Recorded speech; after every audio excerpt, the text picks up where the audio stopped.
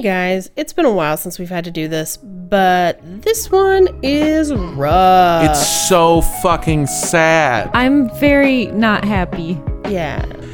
This episode, I would put a trigger warning on it for those who are sensitive to things like sexual violence or Domestic violence. And sexual abuse. Yes. The other thing you have to be super mindful of is the color turquoise, if that does anything for you at all. Very important. That last one is a joke just to make it a little bit of comedy, because this one is very sad. I'm so sad. I want a hug and a nap and hot chocolate and a dog to cuddle. All the things. Please, guys, let's not. All right, so enjoy this episode. I think we need to record a disclaimer for this disclaimer. It's a very informative, interesting episode that just happens to be sad. It's a good episode. A lot of conversation, a lot of stuff. Now. We just wanted to warn you that if you have issues with that, you might want to be aware before you go into it. But enough of our dumb voices. Enjoy the show. Yay! Cult Podcast features adult themes and graphic descriptions of violence. Listener discretion is advised. Now please, enjoy the show. Don't drink the Kool-Aid. For the purposes of this podcast, we define a cult as organizations that rally behind an entity or leader who espouse beliefs outside the norm. Organizations that require physical or monetary sacrifice as a condition of membership. Organizations in which the doctrines followed by the leaders are different than that of the followers. Organizations in which isolation is encouraged either by commune living or by a policy of disconnection from outside relationships. And organizations that actively recruit new members. All cults might have some or all of these traits, and as always, these are our opinions. Thank you for tuning into Cult Podcast. I'm Paige Wesley. And I'm Armando Torres. And with us we have... Andrea Gazzetta. Yay! I'm trying a new radio voice. Do you guys like it? Yay. 103.5. Depressing. So this episode and this cult comes to us from a listener.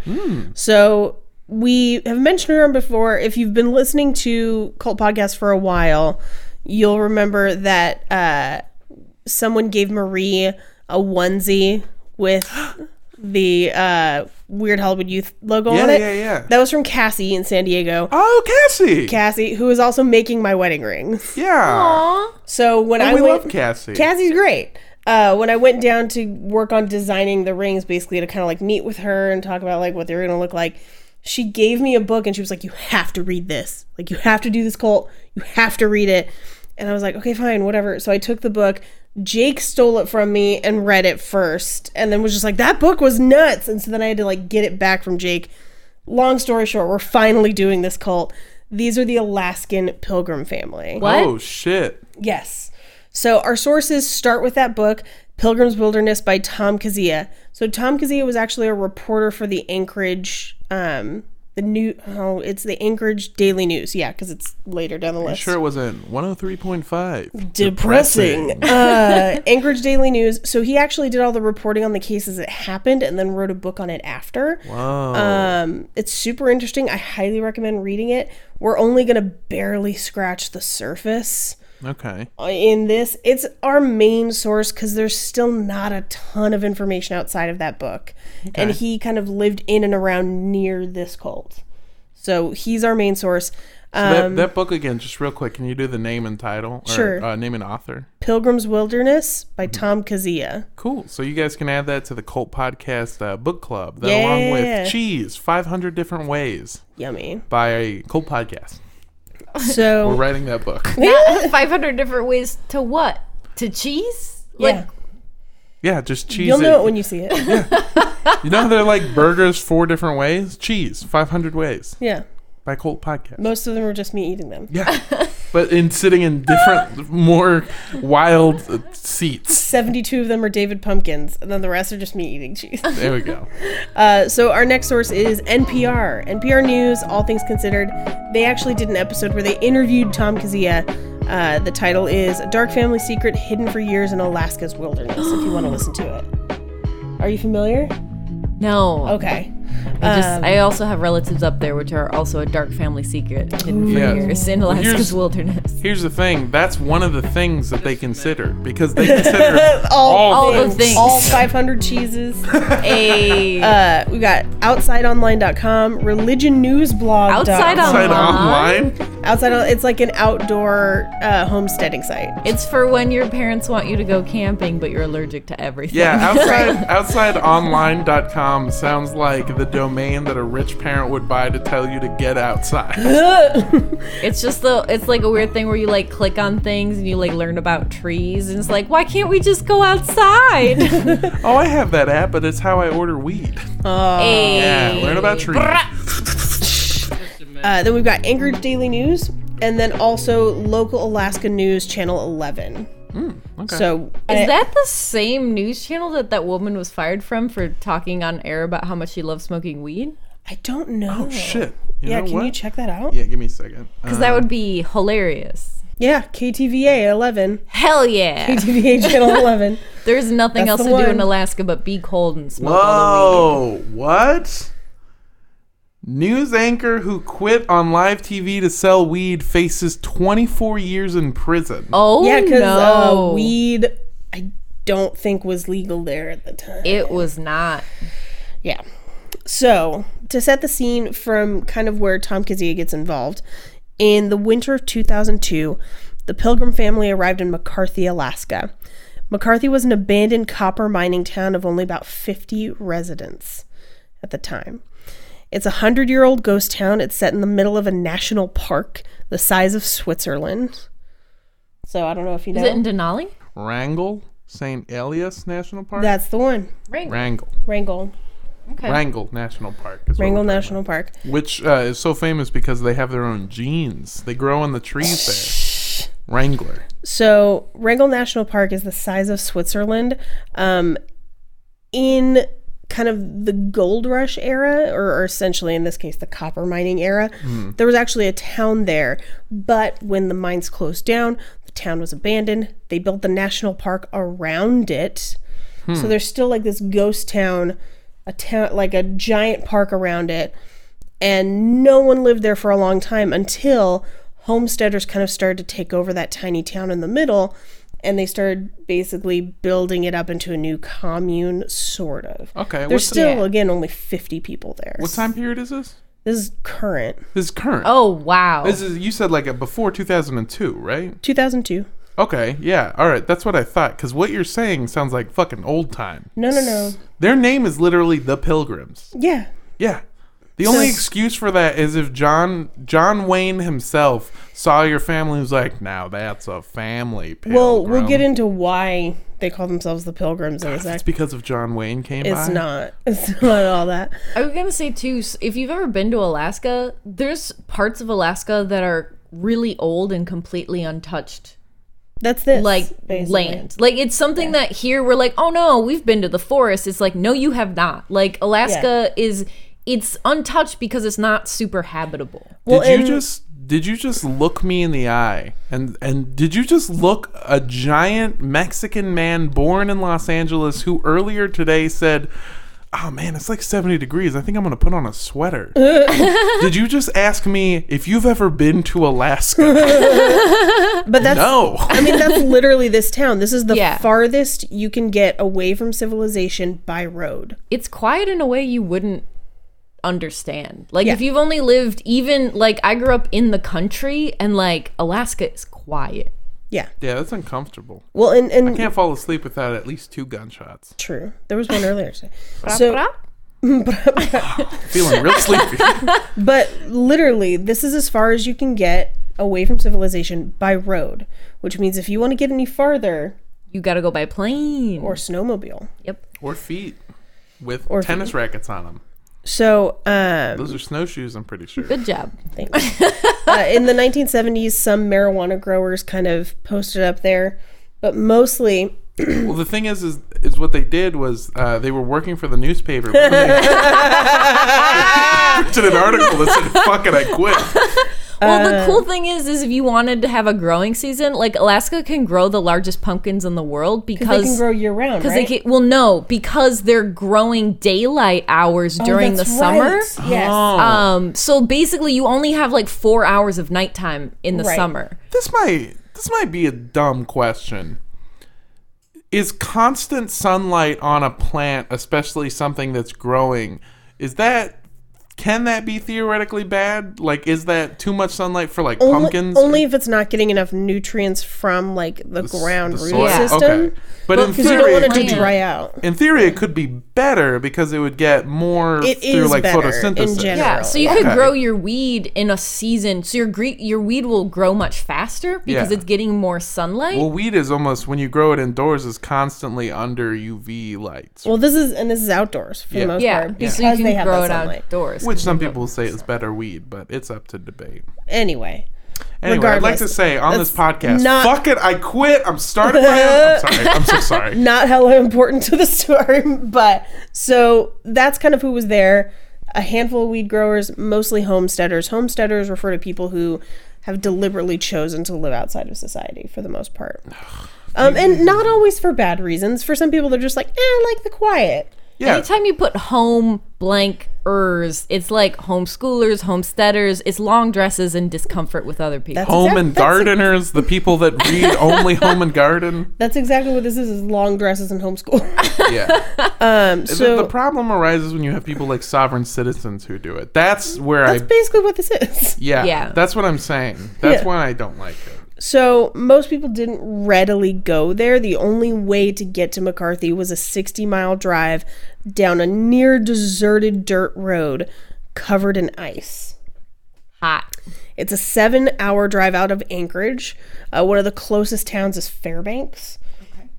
When they arrived, they came in 2 trucks. The beds of the trucks were filled with his wife and 15 children who were huddled against the below 20-degree temperature. Jesus, Wait, man. they were just in the back of a truck? Yep, pickup truck. Oh, that's not For wow. 60 miles. That's not on okay. a bumpy dirt road covered in ice. Negative 20 degrees. Yeah. I mean, here's the thing. You lose one, you got 14 What month is this more. in? I don't know. It just says winter. Okay. Yeah, it's the That's worst kind of time to be the in tricky Alaska. part because they're so distant. Tom Kazia is one of the only people that we really have any sort of information from, aside from the trial that happens later. Jesus. Oh shit. Yeah. Okay. So they stopped the trucks, and most of the residents of the town came out because they're like, "Who the fuck? What is, the fuck? who yeah. is you?" Yeah. And the family gave an impromptu concert for everyone nearby. They could all play musical instruments, largely bluegrass. My baby don't mess around. No, what they actually did was they did, all right, 1, 2, 3, 4, free breadsticks. Get out Bringing of it back here. every week. Fuck you. Ha! I tried desperately to find audio because they did at one point make a CD. It's incredibly difficult to find. There are a couple things labeled as the Pilgrim family, but it's not necessarily them. The only video I could find of them actually singing is them singing with the family that they live with now, which I'll get into later. Okay. So you're saying they pulled up. It's a tense moment. Everyone's like, what the fuck's going on? They get out of And the... they play bluegrass, yeah. Johnny, hit it. Except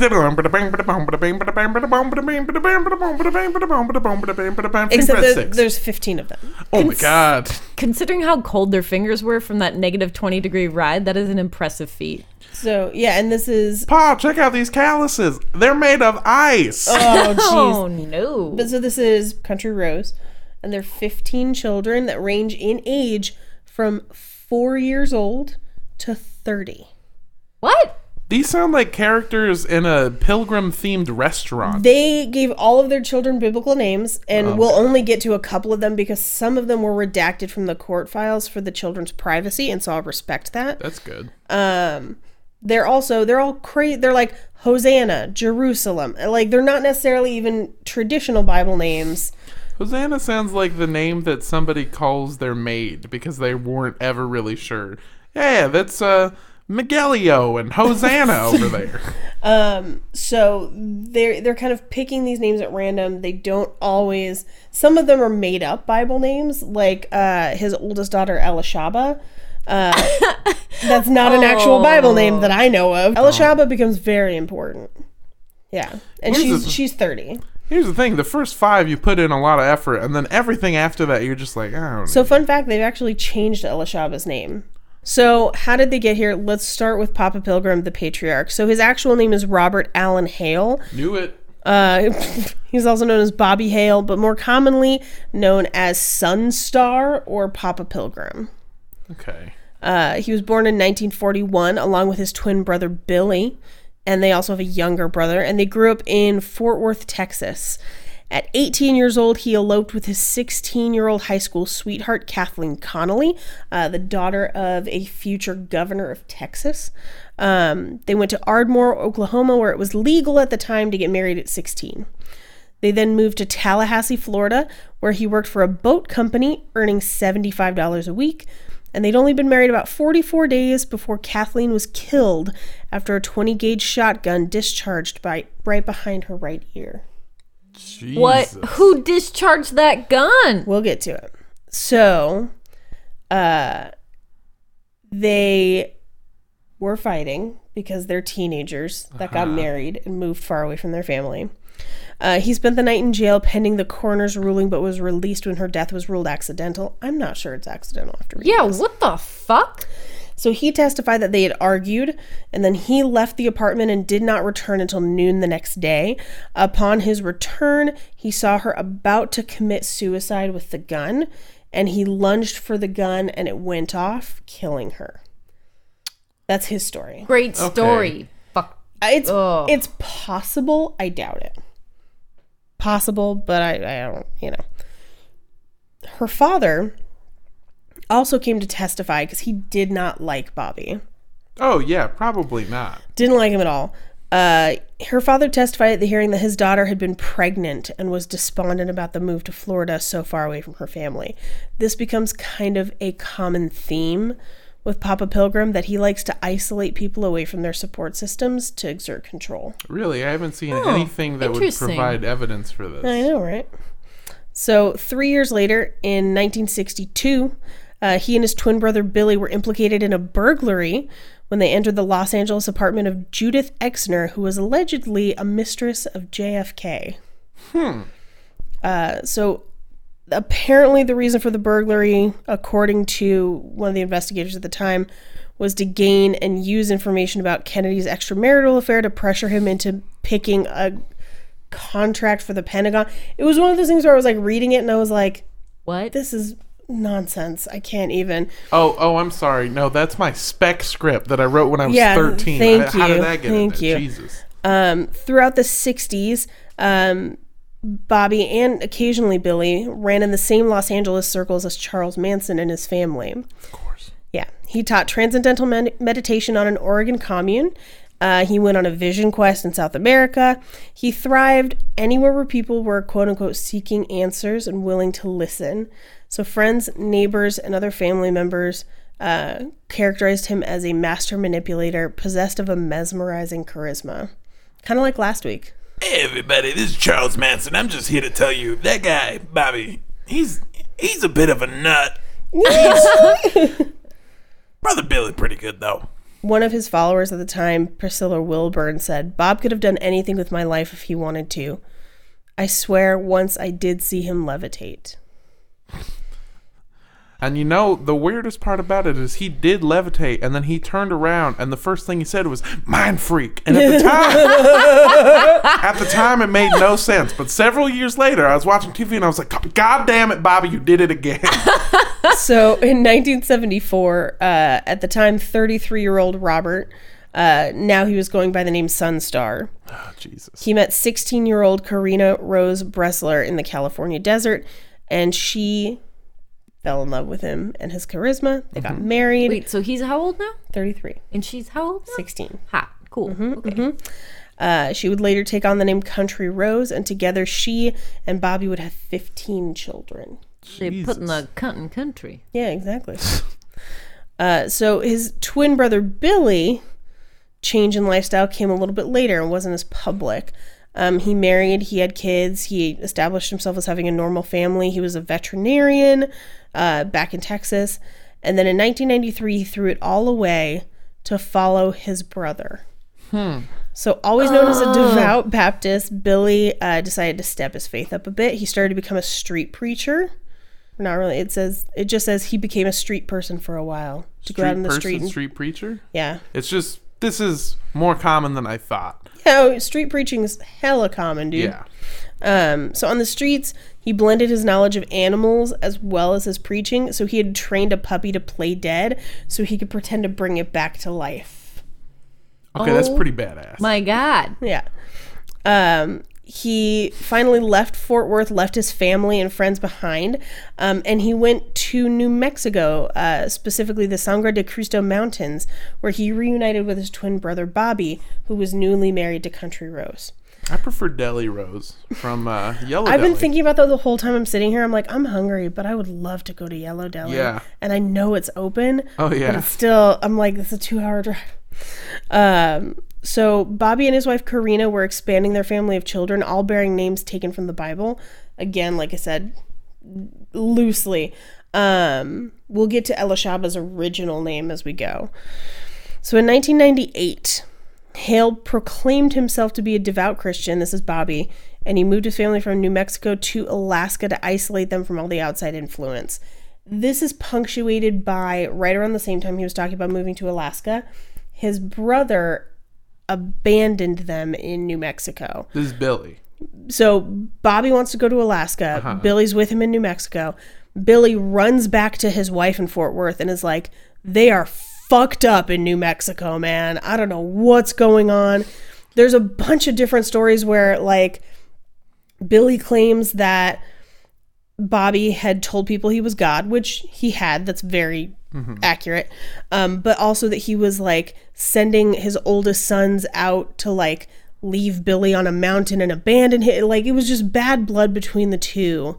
So And he's basically like kind of low-key trying to kill his brother. yeah, I think he just wants him out of the picture. Yeah. And I'm not sure 100% why. Well, he doesn't it's want never anyone. very clear. Well, if you're God and you have a twin brother and Yes. he's not God, Here's- it's awkward. Here's Right. what I'll say. I think moving into a little bit of the speculation zone, it is, you'll see a lot of times these people who call themselves gods will try and sever themselves from any human connection that they've had, Right. changing their name, making all records of their past life different, and disavowing their family. So this is probably part of that, trying to be Part like, of, I and- want to be a god. And I'm talking about New Mexico. This isn't like, Albuquerque. This is like the mountains away from Yeah. people. So again, we see him isolating. Yeah, and the worst thing is that as soon as he got away, he was like, and the worst part was that he got really into turquoise. Like, I mean, it is. I mean, like, New Mexico's pretty into it, but Bobby, he took it to another fucking level, man. I think the man is wearing turquoise underoos. He called them underblues. I'm so sorry. Oh, God. So he moved them from New Mexico to Alaska to isolate them from all the outside influence, including churches. Because he didn't Yikes. believe any other churches were inspired by God. He believed he was the only one that could save people. Okay. And that all information divine came through him, and that disobeying him was tantamount to disobeying God. Okay, so that seems to be, I don't know. You seem like you can kind of tie that in with Billy leaving. Well, Right. yeah, it's really hard to say that you're the one true God if someone's like, nuh-uh, remember this time when we were kids and you sucked? Like, you just can't. exactly. God damn it, Billy. And Billy was also one of the only remaining reminders of his past with crime. Oh, yeah. That's another makes thing sense. too, because he met Country Rose after the burglary and after his first wife had died. And so the only person that would potentially have an actual memory of those things was Billy, as Yeah. far as the people around them. Well, it's Yeah. also like his wife is 16 Any kids that he has are pretty young, so you can't exert control over someone your own Well, age. this in the is same he's way. getting rid of his brother in like 1995, 6, 7, which means his wife was 16 in 1974. Oh, Oh, okay. yikes! So this is now like 20 years later. And so he's now 50. She's in her 30s. They have most of their kids at this point. Probably about 10 of the 15 have already been born. Jesus. Crazy. Yeah. If not more than that, actually, to be honest. Probably closer to 13 or so kids have already been born. So at that point, he wanted to move them to Alaska. They started out, they tried in Homer, Soldotna, and Fairbanks, Alaska. So Fairbanks is actually kind of a suburb in Alaska. They moved there, and he decided they were still too close to society. Yikes! So that's when he moved them to McCarthy. So they purchased 420 acres. They called it Hillbilly Heaven. That's actually a strain of weed, I'm pretty sure. Probably. And this was in 2002. So from 1998 to 2002, they moved kind of through a couple different cities in Alaska, finally settling in McCarthy. And so at that point, So he's their like youngest child he's is... like 60 something, right? He's about 66. 66, okay. Their youngest child is 4, give or take. Ugh. Maybe a little bit younger at this point. So they've had a child in Alaska. Okay. And then they've got Ella Shaba, who's already 30. These seem like the type of people who do the birthing themselves. They do. Okay. Funny you should mention that. Papa Pilgrim is a trained midwife. Oh, more like Popham Pilgrim. And he trained Ella Shaba as well. So I know that sounds crazy, but it's true. They had all 15 kids at home, and he was kind of known for his midwifing skills. That'll actually come into play in a big way towards the end. Ruh-roh. Oh, wow. Yeah. So Is it still a midwife if Yeah. it's a man? some people I mean you could Or is that technically the middleman? Is that the guy they were talking about? Hey. I mean, now I think people more commonly call them doulas, but you know, I don't see why midwife couldn't be a dude. I guess I don't know. God. They spent the first year or so having supplies delivered directly to them via plane because it was one of the easiest ways to get to the compound. What a fucking... Can you imagine living somewhere where the phrase is, oh, yeah, the plane. That's the easiest way to get here. And I mean like tiny supply planes. Yeah. Well, that's the thing is, so like in Alaska, they have all these kind of like puddle jumpers, and Yeah. there's seasons where you can use the plane, and there's seasons where you can't. Yeah. So they built up the kind of cabin around, and they kind of built up their farm there, and they would have supplies flown in. Eventually that got too expensive. You don't say. Don't say. And a lot of their money came from donations from people that were kind of following them outside. Okay. Also around this time, a lot of people had like heard about them on homesteading sites and would come visit the compound. So what Weird. necessarily are their beliefs? So their beliefs are basically that he is God and his word is law. Okay. And that everyone else is evil. He's also very emphatic about, there's a section of the Bible that says you're to be in the world and not of it. And most Christians would take that to mean, hey, you live in a world where sometimes people do evil things. Make sure that you're not one of those people. So essentially, like, be the good you want to see in the world, if that makes sense. So don't follow everyone else just because it's what everyone else is doing. Don't follow laws just because they're laws. They may be unjust. Like, follow a moral code, even when everyone does not. And so he's using that. He's using it to an extreme. Okay. Which is basically like, don't even be a part of the outside world because it is so evil. Okay. Yeah, so this is something that I wanted to that I believe I should have covered more last week is people were following Emmanuel David because they thought he was God, but more so because they saw something in his story where they lost their touch with the Church of Jesus Christ Latter-day Saints. They lost that. They found a group of other people who had been excommunicated for their beliefs, and so they followed him for that reasoning. And maybe I should have gone more into that. So his beliefs...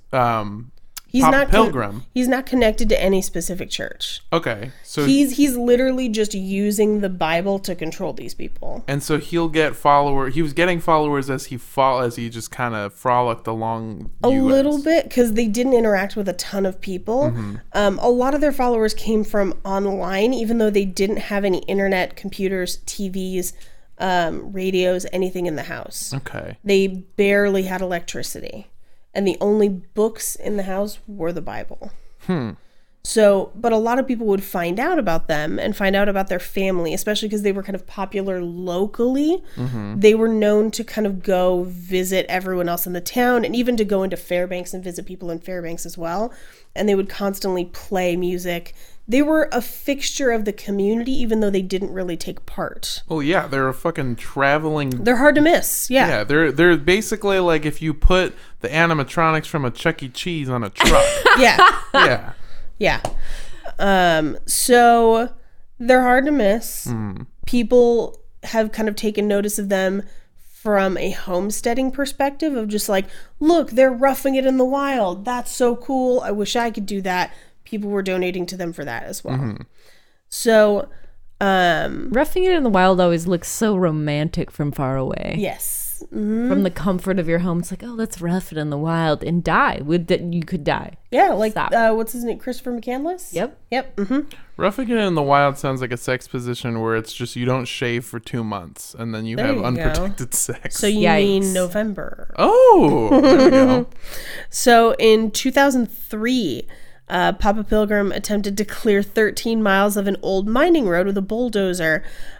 He incited a legal clash with the National Park Service Oh fuck. because he was using an old road that he was like, this road was here. It's a road. I should be able to use it. And they're like, this is national park land. Please stop bulldozing it. It was a legal fight that they would never end up being able to finish. Like I said, his teachings largely revolved around his own version of Christianity and being in the world and not of the world. Dishonoring him was the same as dishonoring God. In this extreme isolation, because even though they're quote unquote a fixture around the community, it's 420 acres between them and anyone else. Yeah, plus it's in the cold ass Alaska. It's in cold ass Alaska. They really put the ice in isolation. Hey. So the only time they would really see other people was when they would choose to go into town. And there were kind of rules about who was allowed to go, who wasn't.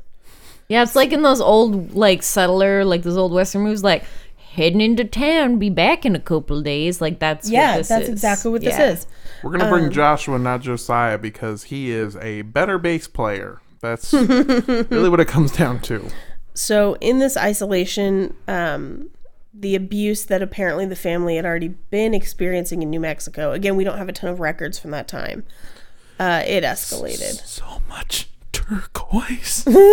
So was Billy, I mean, like, did Billy, when he got back, Billy's talk just about... gone. He did talk about he didn't like the way The that abuse? they were. Yeah, he didn't like the way that Bobby was treating his wife and the way that Bobby was treating Elishaba, but he didn't go into a ton of detail. Okay. And he's never gone on like record, so it's all kind of hearsay, which is a little frustrating. But here's some of the things that were brought up in court during victim impact statements. By the way, the victim impact statements are online. You can watch them. I chose not to actually play them for you because I don't want to depress the hell out of everybody. If you want to watch a 4 and 5-year-old tell their dad about all the things he did to hurt them, be my guest. Go ahead and search for those. Dude, I've seen Hereditary. All right, it's gonna be fine. So here's some of the things that came out during the trial. One time he dragged Country Rose out of the cabin by the hair, Oh my god. and then he pasted fistfuls of her hair to the wall as a warning to others. Oh my god. Yeah, so like he was so mad at her. Not only did he have to like drag her out of the house, he had to make arts and crafts. It's even like sometimes when I see a spider, I'll kill it and just leave it there for a second. So just the to be others will like- see? Yeah, so the other spiders know. He ordered his oldest children's older brothers to the whipping barrel and would lash them until they bled. Oh god. Their mother was forced to shove a rag in the boys' mouths if they screamed too loud. And mind you, this is too loud. There's 400 acres. No one can hear them. Yeah. Also, a sign that you might be in a troubled family is if you own a whipping barrel. Yeah. Yeah. Especially in 1998. Yeah. Or 2002. Yeah, this- It was Oh, 2002. Jesus Christ. Way more recent. He also beat the baby of the family. And he would push people away when they would try to stop him. Mind you, the baby at the time of the trial is 4. So right now, when this is happening, the baby is 2.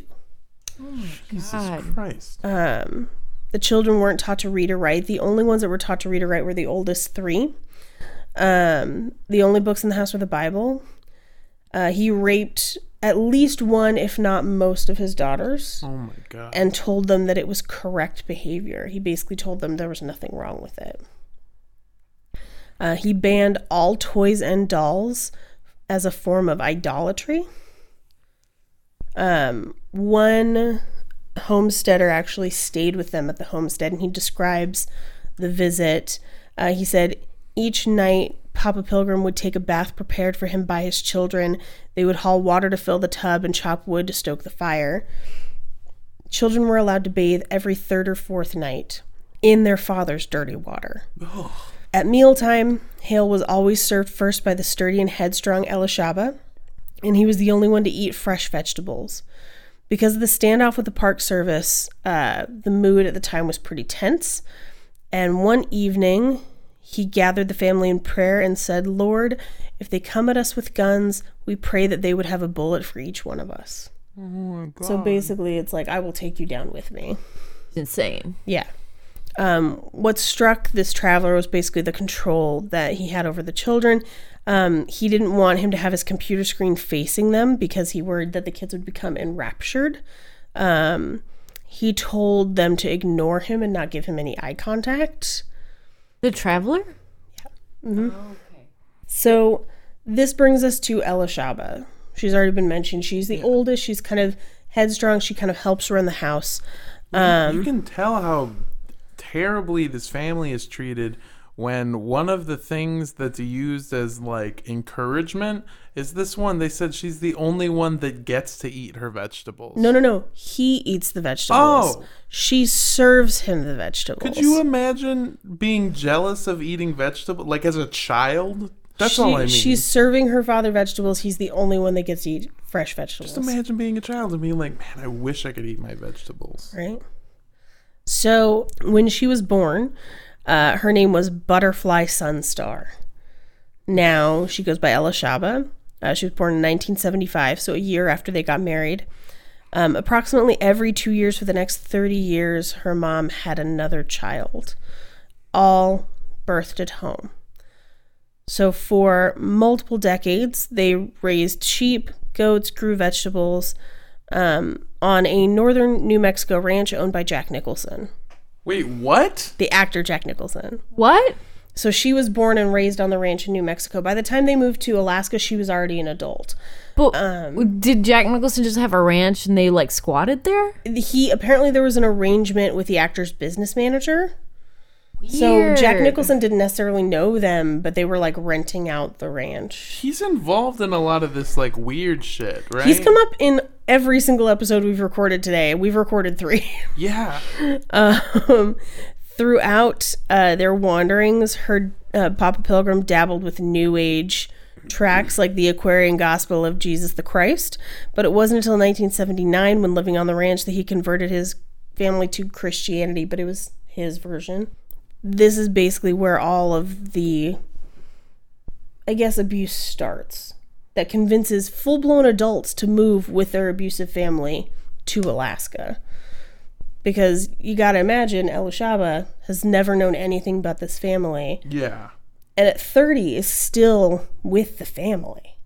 Like, it's rough. There's a lot of weird alternative kind of Christian beliefs that treat women, even grown women in families, still as the property of the father. Yeah. Which lends itself to kind of an easier way of manipulating grown women. Yeah, they're groomed. They're groomed, and also of sexually assaulting them because they see themselves and are taught to see themselves as the property of a man for their entire life. His rules about leaving were so strict when they were in New Mexico that sometimes they would go 6 months without interacting with anyone outside the family, because they had no normal social interactions. Strange stuff happened. The older sons recounted episodes where several of them as teenagers were forced to share single beds and they experimented sexually with one another. Yikes. Yeah. I mean, that's what happens when you cram a bunch of kids in a place and don't let them talk to anybody else. If any of Papa Pilgrim's commands were disobeyed, he would administer a correction. They could be unbelievably barbaric. When he found out that his sons had experimented, he lashed them over a whipping barrel. Experimented with them with Each other. Okay. I mean, again, they're trapped. No, but yeah. he was more.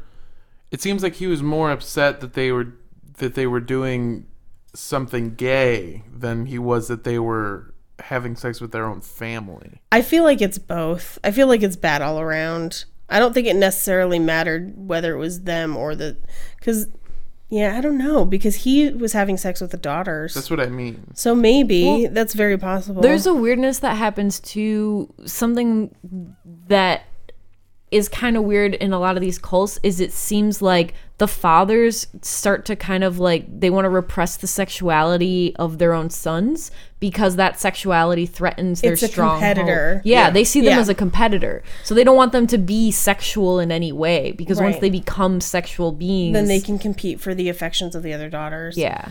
Around the time Elishaba turned 18, he started forcing her to satisfy his sexual Oh my god. proclivities. I mean, he's clearly a pedophile. Yeah. Yeah. So around this time, they're now in Alaska. Elishaba is being forcibly raped on a regular basis along with some of her younger sisters. And they have been able to go into town a couple times where they met another family that was kind of like them but not as abusive, where they have like 9 kids. We'll go into them later. But just meeting other people kind of engendered this desire to escape, if that makes sense. Yeah. So the 2 oldest sons escape and they kind of join this other family. When you say 2 oldest, how old are they? They're in their late 20s. Okay. Yeah, mid to late 20s. Because Elishab is the oldest at 30 and they're like 24 and 27. Okay. So they escape. I've known families that are like where it's like that, like grown people have to escape and try to become their own person. Yeah, so her 2 brothers escape. They end up meeting and marrying the 2 oldest daughters of this other family and start families of their own. But so they escape in part because of what is happening to Elishaba. They finally realize what's going on. He's like locking her in the shed and raping her. It's horrifyingly terrible. And because they're now on the outside and she now has a connection on the outside, Elishaba tries to escape. So I'm going to read her account of escaping.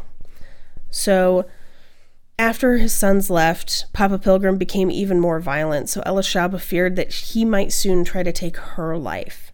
So on a morning in March of 2005, after Papa Pilgrim had left the homestead early with 2 of his younger sons to gather supplies in town, she tried to make her break.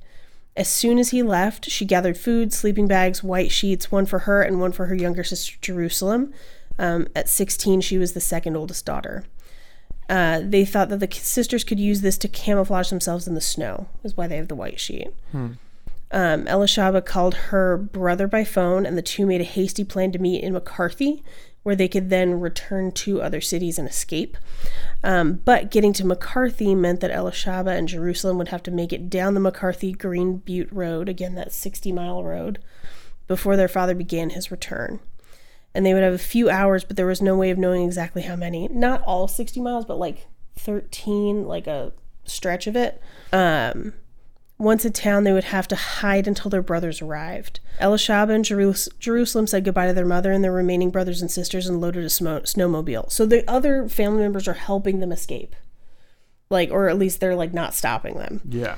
They loaded a snowmobile, but when they turned the ignition, nothing happened. Papa Pilgrim had removed the spark plugs, essentially trapping everyone at the house.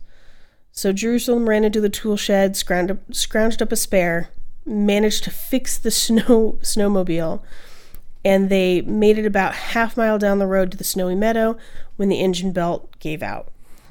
Jerusalem plodded back up the trail with a spark plug to fetch another machine, while Elishaba hunched over the engine, trying to repair the belt.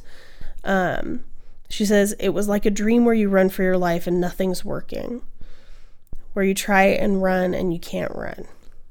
She knew her father would be starting up the road any minute, and even if she gave up and returned to the homestead, he'd notice the snowmobile in the meadow, and he'd realize that she had tried to get away. So there was no turning back. After a few more minutes, Jerusalem returned on a second snowmobile, and they set off again. Meanwhile, in town... So she walked back in a mile. Yeah, at least. Yeah, oh, wow. Yeah. So they'd hit... Meanwhile, in town, her father had kind of finished gathering supplies and headed back up the road. Mm-hmm. And so they passed them on the road and were like, that's weird, there's two girls on the road. But so they basically narrowly missed.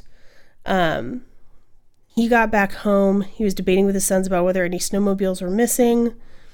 He seemed agitated and mounted his own snowmobile, headed back to town. When he arrived back in McCarthy, Hale mentioned something about Elishaba and Jerusalem going missing, and they realized that those were the two women they'd seen, which meant that now that he's back in town, they can't go out into the town. So they had to hide in the woods, in the snow, for 2 days. Wow. Camouflaged with those white sheets. Yeah. That's a fucking horror movie. 2 days. Yeah. Every aspect of that is like it's a great movie because you get to walk out of the theater knowing it doesn't exist, but when you know that it does. My heart is, I'm so upset right now. Yeah. I don't feel good. They survived by wrapping themselves in sleeping bags and white sheets while their father patrolled the nearby roads and trails. So he's out looking for them, and they're surviving in the snow alone for 2 days. This is like a real life version of The Shining. This is Jack Torrance looking around the fucking hedge mage. And literally Danny backtracking his footsteps and hiding in the snow until he knows his father's gone. So on the third day, after it looks like Papa Pilgrim had stopped looking for them, the girls went and were able to call their brothers, who basically rescued them and brought them to where they were staying with the other family that they had met. Mm-hmm. And that other family eventually convinced the children to go to the police. And they're saying children, but these are adults. Yeah. To go to the police and talk about basically what had happened to them. And then Hale was arrested October 6th. So it was a couple months between their escape and his arrest. It took a 12-day manhunt for them to find Papa Pilgrim and actually arrest him. Is this a photo of him? That's a photo of him. He's 66, but he looks 80. He's terrifying looking. Mm-hmm. State troopers reported the suspected abuse. They went on a 12-day manhunt. They finally found Papa Pilgrim in a tent with a wood stove basically hooked up to the tent, where he just basically went deeper into the wild. They finally found him. At the trial, there were 4 hours of victim impact statements. The youngest children read letters to their father, but because they never learned to read, they had to be taught to read so they could read their victim impact statements. And listening to them is so difficult because, like, they're struggling the entire way, not just because of the emotion, but because they literally cannot read. It's real rough. His family members told the police that he had routinely beaten and raped Elishaba for years. She was the main one that they actually were able to file charges against. It was about 8 counts of sexual... Excuse me. Because it was on the thing... Some states have a statute of limitations against sexual assaults, but most states, a lot of states actually don't have limitations if the sexual assaults are on a minor. Right. So if it was abuse that was happening to her as a minor and it was ongoing, you could... Yeah, because it's your statute of limitations takes effect the last time the assault took place. Yes. So if it was continuous, that means she can claim all of it. So it was, I believe, 8 counts of sexual assault. He was incarcerated in September of 2007, and he died 8 months later on May 26, 2008. because he was a diabetic and had been in poor health. Good. Yeah. So the family now, it's basically country roads and all these kids. They've never been outside. They don't know how to function in a normal society. So they all moved in with that other family. So the other family is called the Buckinghams. So Jim Buckingham, who's the father, retired as a lieutenant colonel after 26 years in the Army, and teaching at West Point. He has an engineering degree and a master's, one from Stanford, one from MIT, and a doctorate from the University of Alaska in Fairbanks. So during a deployment to Fairbanks, he actually found kind of a secluded place where he thought he might like to build a cabin, because Alaska is beautiful. It's really pretty. It's gorgeous. So they built a cabin along Chena Hot Springs Road, and they basically kind of just adopted a simpler life of like, we don't really have a TV, we don't really have, not necessarily like forced, just we've chosen to live this way. And he and his wife have 9 children. So in 2003, kind of as he was retiring, he drove his family to Alaska in a 15-passenger van, and they built a cabin on that road. And they basically had kind of lived there peacefully. Unlike the Pilgrims, they were out and about in the city all the time. Like, they're still fairly conservative. They're definitely homesteaders, but they weren't as restricted as the Pilgrims, and there wasn't abuse going on, which is great.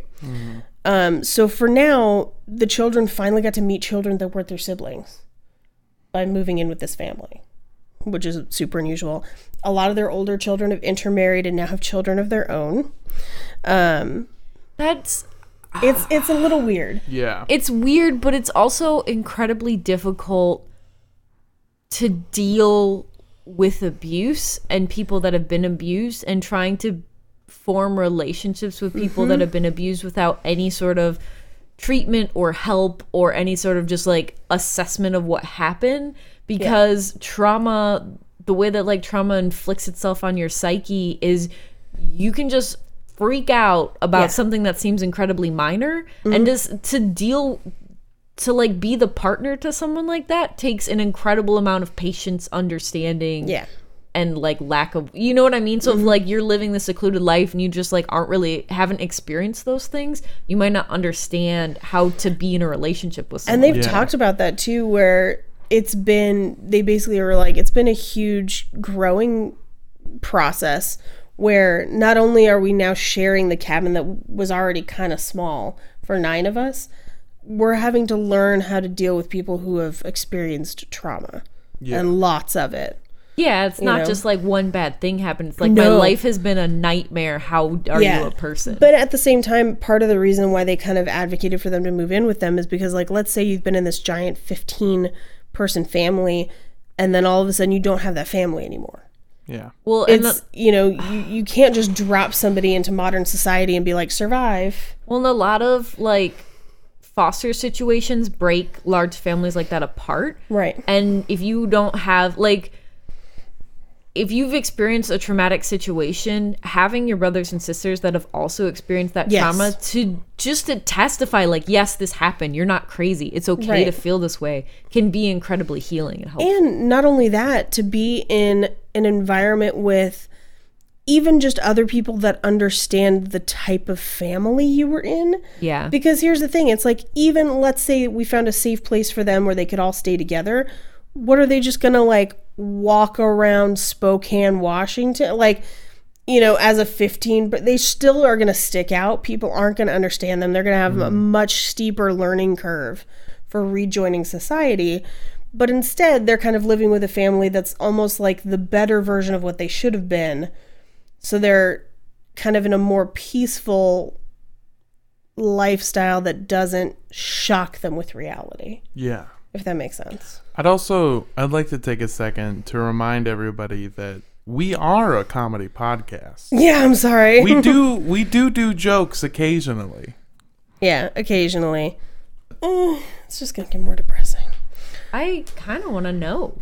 It's more sad. Yeah, it's more just what happened to the actual family, the second family, basically, that they've joined. There are videos of them with this family singing,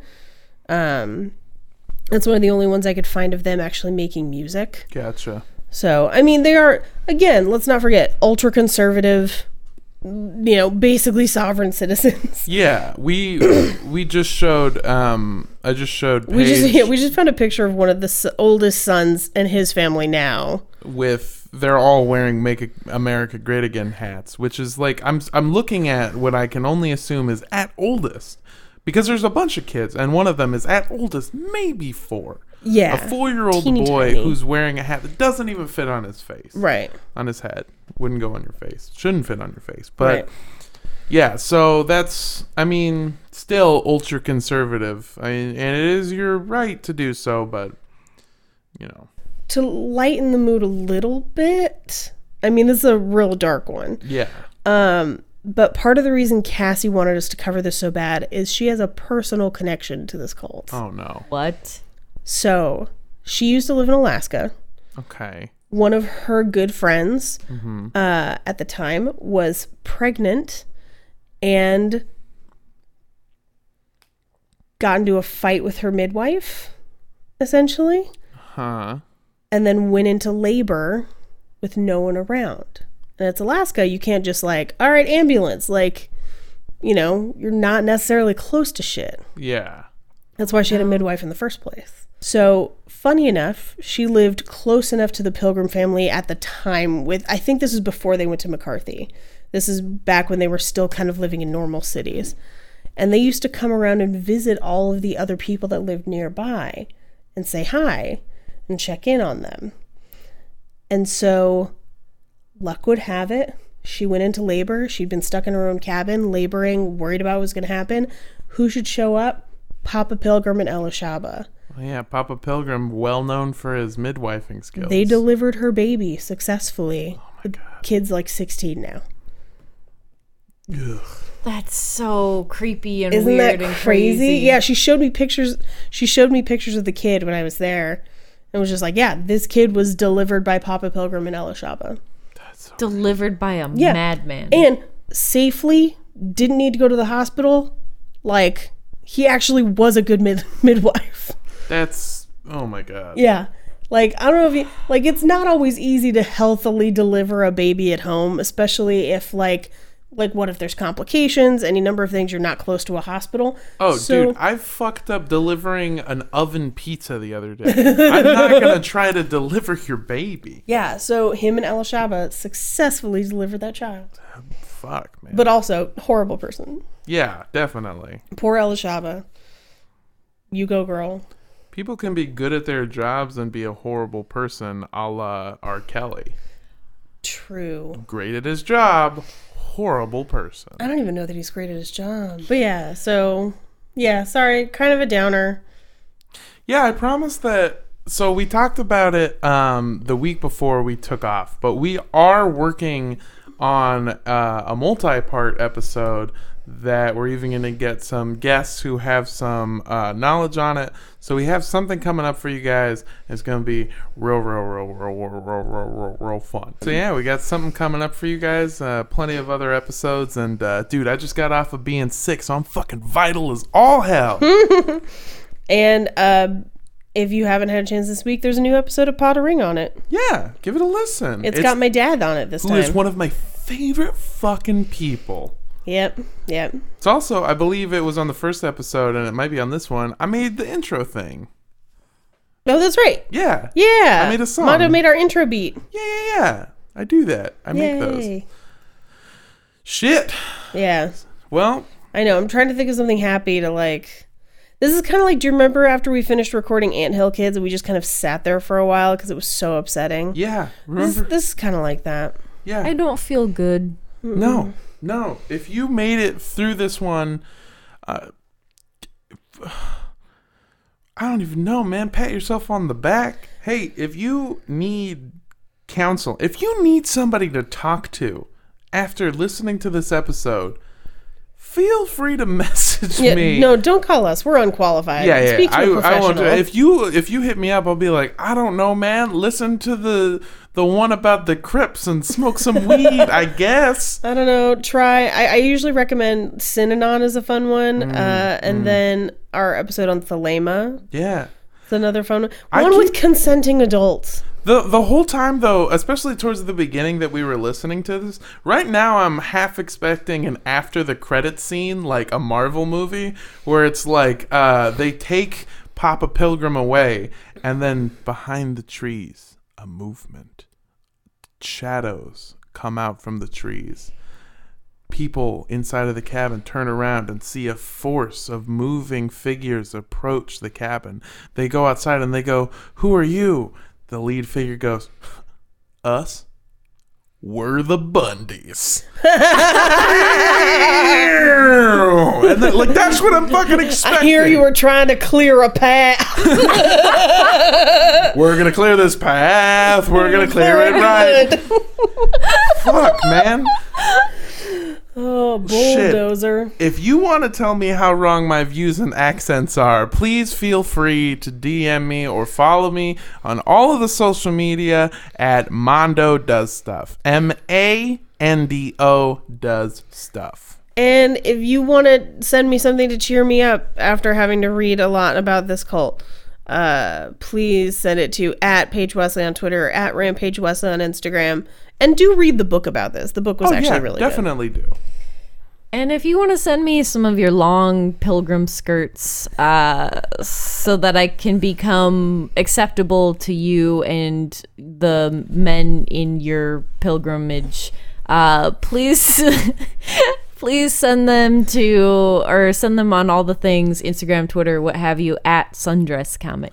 Thank God. You would not believe the ankles on this harlot, let me tell you.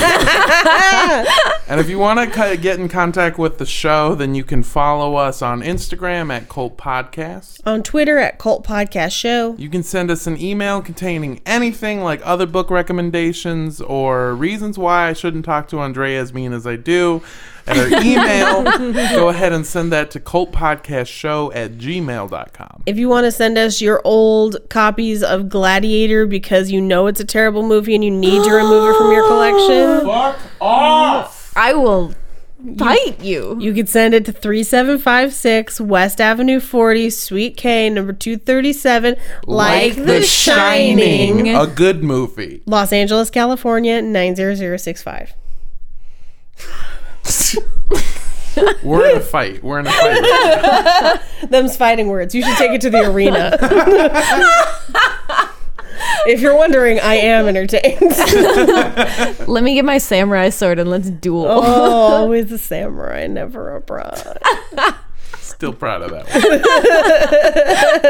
one. Like pottering on it's a good name, but always a samurai, never a bride would have been way better. There's still time, Paige. There is. I mean, but like, I will be a bride next year. That's kind of like the point of the project. I'm sorry. Our rings are gonna look dope as fuck. Cassie did an amazing job. Fuck I yeah, want to Cassie. see him. You showed me. You I showed showed me you the the picture of the beginning. bands. Yeah, we should actually be getting them in the next Bands. couple weeks. Bands. Bands to make her Papa dance. Band. Bands rule everything around me. Bream. Bring. Brie. Get the cheese. Yeah.